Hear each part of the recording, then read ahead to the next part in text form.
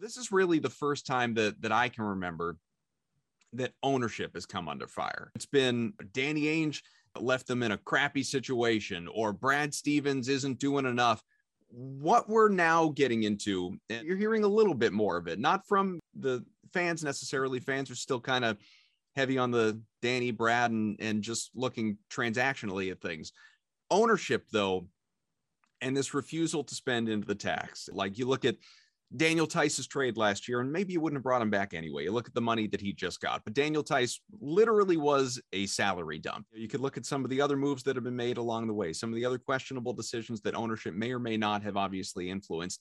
And I'm not going to get into the nitty gritty, maybe, in part because I'm not the absolute most qualified to get into the nitty gritty of it.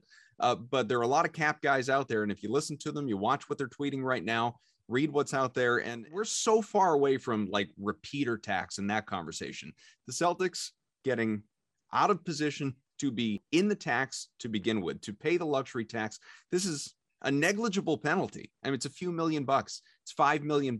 It's not something that is going to hamstring you. You want to get into hard capping and apron and things like that. That's a whole other thing. We won't bog people down with it. But this right here, Sean, is the first time that I can remember.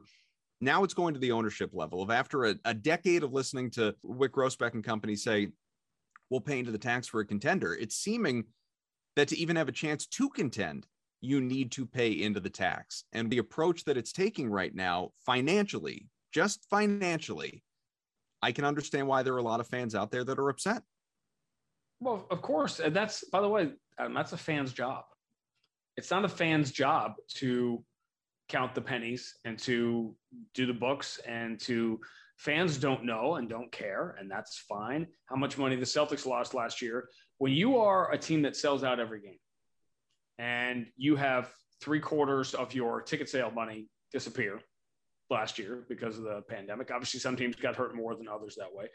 I get it. It's what I was saying earlier about where are you spending your money? Does anybody think that Wyc Grousbeck and the ownership and the managing partners wouldn't vote to spend whatever it took to get Kevin Durant or Giannis or something like that to get?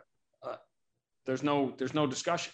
But as I said earlier, you do run into, from time to time in this business, discussion like, are we going into the tax? Are we paying? You want to pay whatever? Again, I do too. You get the headache when you start. You get the popsicle headache, right? When you start wandering into this, what each thing means. But do you go over cap limits? And by the way, in addition to there's money limits, there's also flexibility limits too, without going too far down this road, and things you can't do when you go into different levels of you're not allowed to sign a mid-level exception guy. Maybe you can't get if you're at a certain tax. So it's not just money, but money's the thing too. Do you want to go over certain thresholds to add a player that might be a 10 or 12 minute a game guy? And as going back to our earlier discussion, I think the Celtics would add anybody that's going to push them over the top. Is there a player that is worth going into the next, we'll say for the sake of this discussion, the next tax threshold, the next whatever for this season, that's going to, what's the expression we like to use? Move the needle guy. So it's going to take you from 43 to 44 wins, and take you from the 8 seed to the 7 seed, or take you from the 5 seed to the 4, whatever it is. I think that you've got, what is it now? 18, 19 year, this ownership group.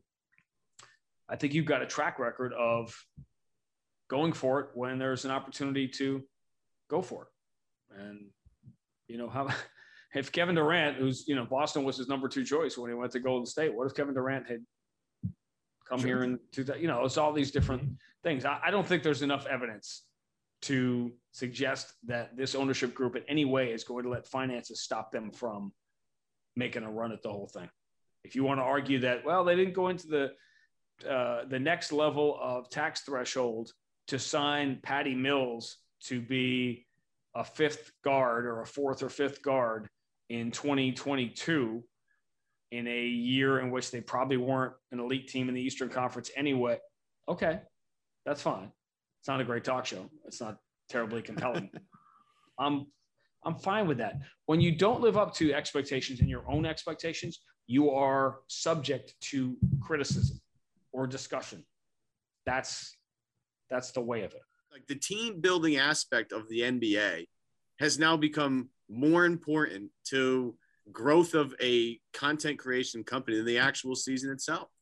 And they just don't understand the actual, like, oh, because you can go on the NBA trade machine and stick all these names in there.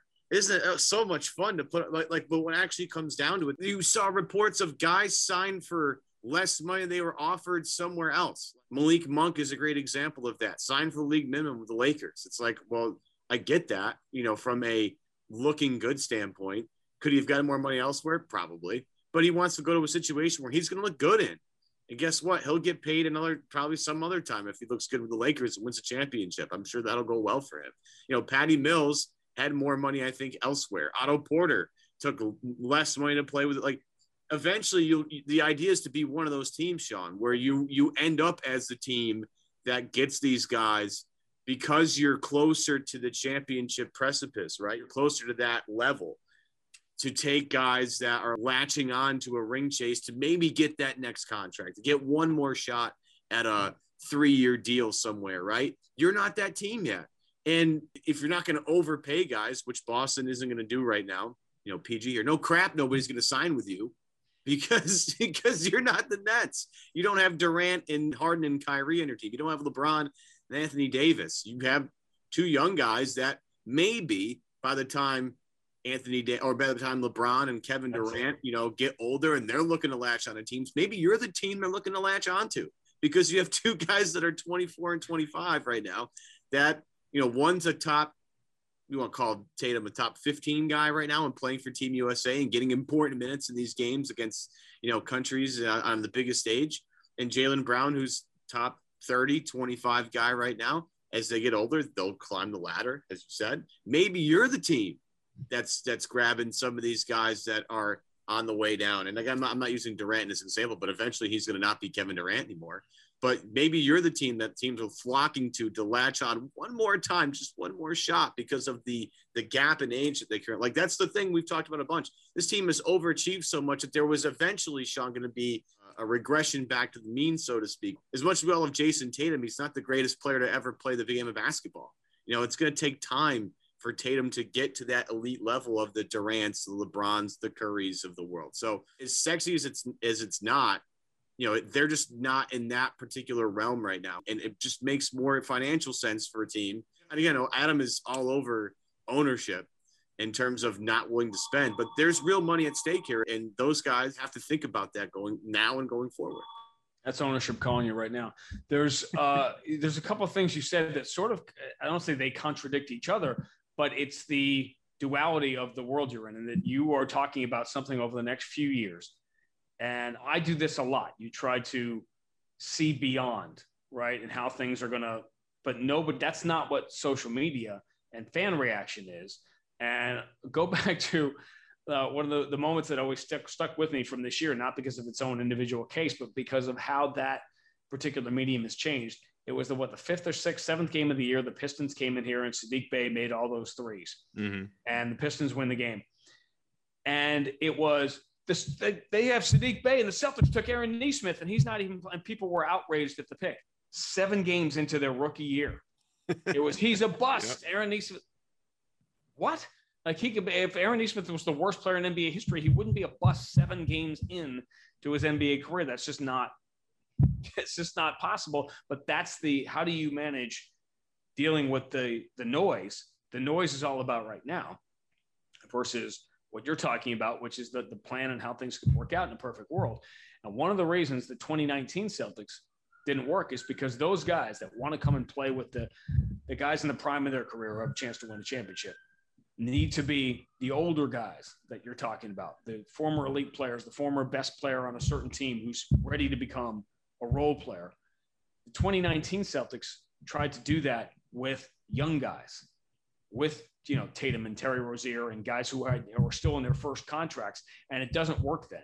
It has to be guys who've already made their money and now just want to win, because this league is set up to get yours in the first few. You got to get through that rookie contract, right, before you can actually establish yourself. And it's not just all about money. It's about saying you're a player in this league.